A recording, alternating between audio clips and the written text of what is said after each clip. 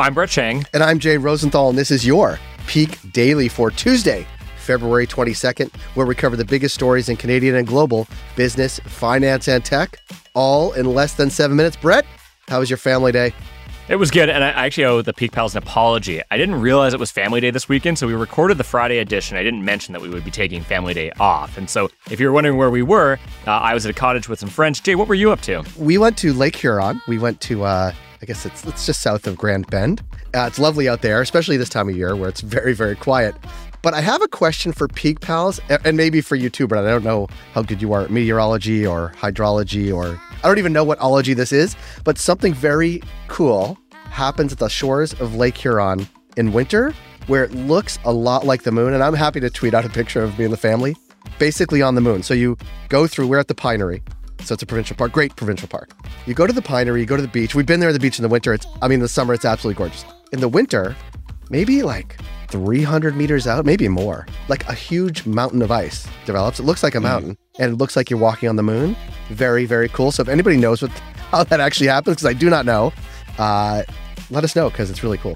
It's hard for me to even picture it. Is it like the salt fields in Peru? Like, you know what I'm talking about? Like the long white desert? Does it look like that? It does. It's white, but also you certainly see sand because it's super windy and sandy. So you walk through the dunes to get to the beach, and then you see the ice where you usually swim, and there's like these huge mountains of sand and ice together, and it's just great. It's lovely, and it's freezing cold. Lovely is probably too strong a word, but it is unique. And I was thinking, we took yours to Discover off the Ontario license plates, but we've been discovering Ontario a lot. We've talked about it a bit here since the pandemic, and this is one place that I'm not sure we ever would have explored without the pandemic. Cool. That's awesome. I love it. And if you know what that phenomena is, please tweet at us. We'd love to hear more. One small other thing, because we also had the most Canadian experience on Family Day. So we were in Bayfield, Ontario, which is this great little town on Lake Huron. And they have a great, small town skating arena. And we did a skate with the community skate there. Had a great time. So shout out to the Bayfield arena there. So it was a great Family Day. Aside from skating and ice formations on Lake Huron, what do we have for Peak Pals today? For our first story, pipeline problems. For our second story, late Lamborghini. And for our third story, big catch. For our first story, the ballooning cost of the Trans Mountain pipeline expansion could fall on taxpayers, according to industry experts. That's despite federal government assurances that no more public funds will be used to finance the project. Brett, let's give Peak Pal some context on the Trans Mountain.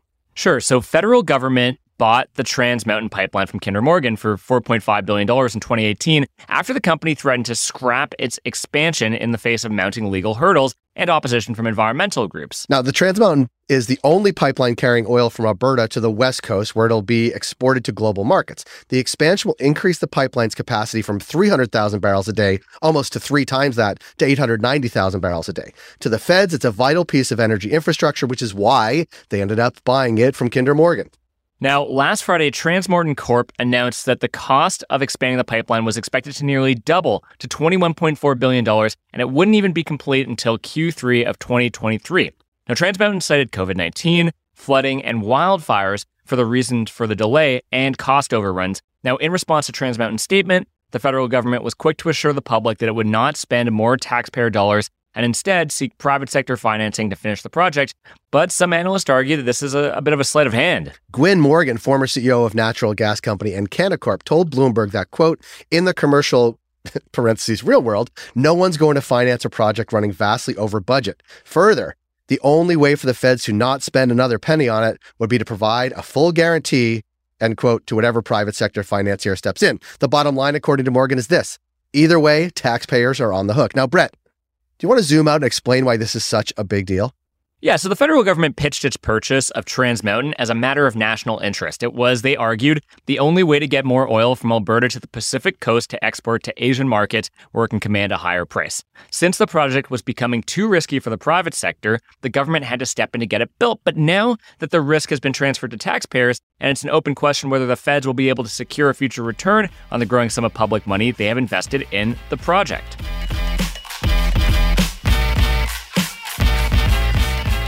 For our second story, a car transport ship carrying thousands of luxury cars is still stuck in the Atlantic Ocean after it caught fire last week, troubling an industry already grappling with pandemic-related supply chain issues Jay, is this why my Lamborghini is so delayed? Oh, it absolutely is. Felicity Ace, a cargo ship the size of 3 football fields, it ain't small, departed Emden, Germany on February 10th with almost 4,000 Volkswagen Group vehicles in tow. Last Wednesday, a fire on the cargo ship in their hold spread to the rest of the ship less than a week before it was scheduled to make its final stop in Rhode Island. Now, all 22 crew members were unharmed and evacuated, so that's the good news. But the cargo ship and the Porsches, the Lamborghinis, the Audis, and the Bentley vehicles on it had been burning and adrift in the Atlantic Ocean since. And now, a 16-member team from the Dutch marine services firm Smit Salvage was dispatched to help control the flames on Friday. Firefighting tugboats moved towards Felicity Ace yesterday as it waits to be moved to the nearest shelter. Now, besides longer delivery times for luxury vehicles, the fire is more bad news for Volkswagen Group, one of the world's biggest automakers, which saw its global yearly sales drop to a decade low in 2021. Now, automakers are already struggling to meet pent-up demand amid continued shortages of semiconductor chips, other car parts, and workers, so damage to the cars aboard Felicity Ace would be another setback. And so, Jay, let's tie this all back together. What does this have to do with Canada's car manufacturing sector? Well, Brett, in Canada, automakers slashed production to 1.1 million units in 2021, which is the lowest level in over 5 decades. This pushes prices up and forcing people to wait for months at a time for their new ride. Canada's auto industry could benefit from the Biden administration's proposed investments in domestic semiconductor production, but until those plants materialize, which could take years, Brett, manufacturers are cutting production and turning their attention to more profitable models, this according to the Globe and Mail.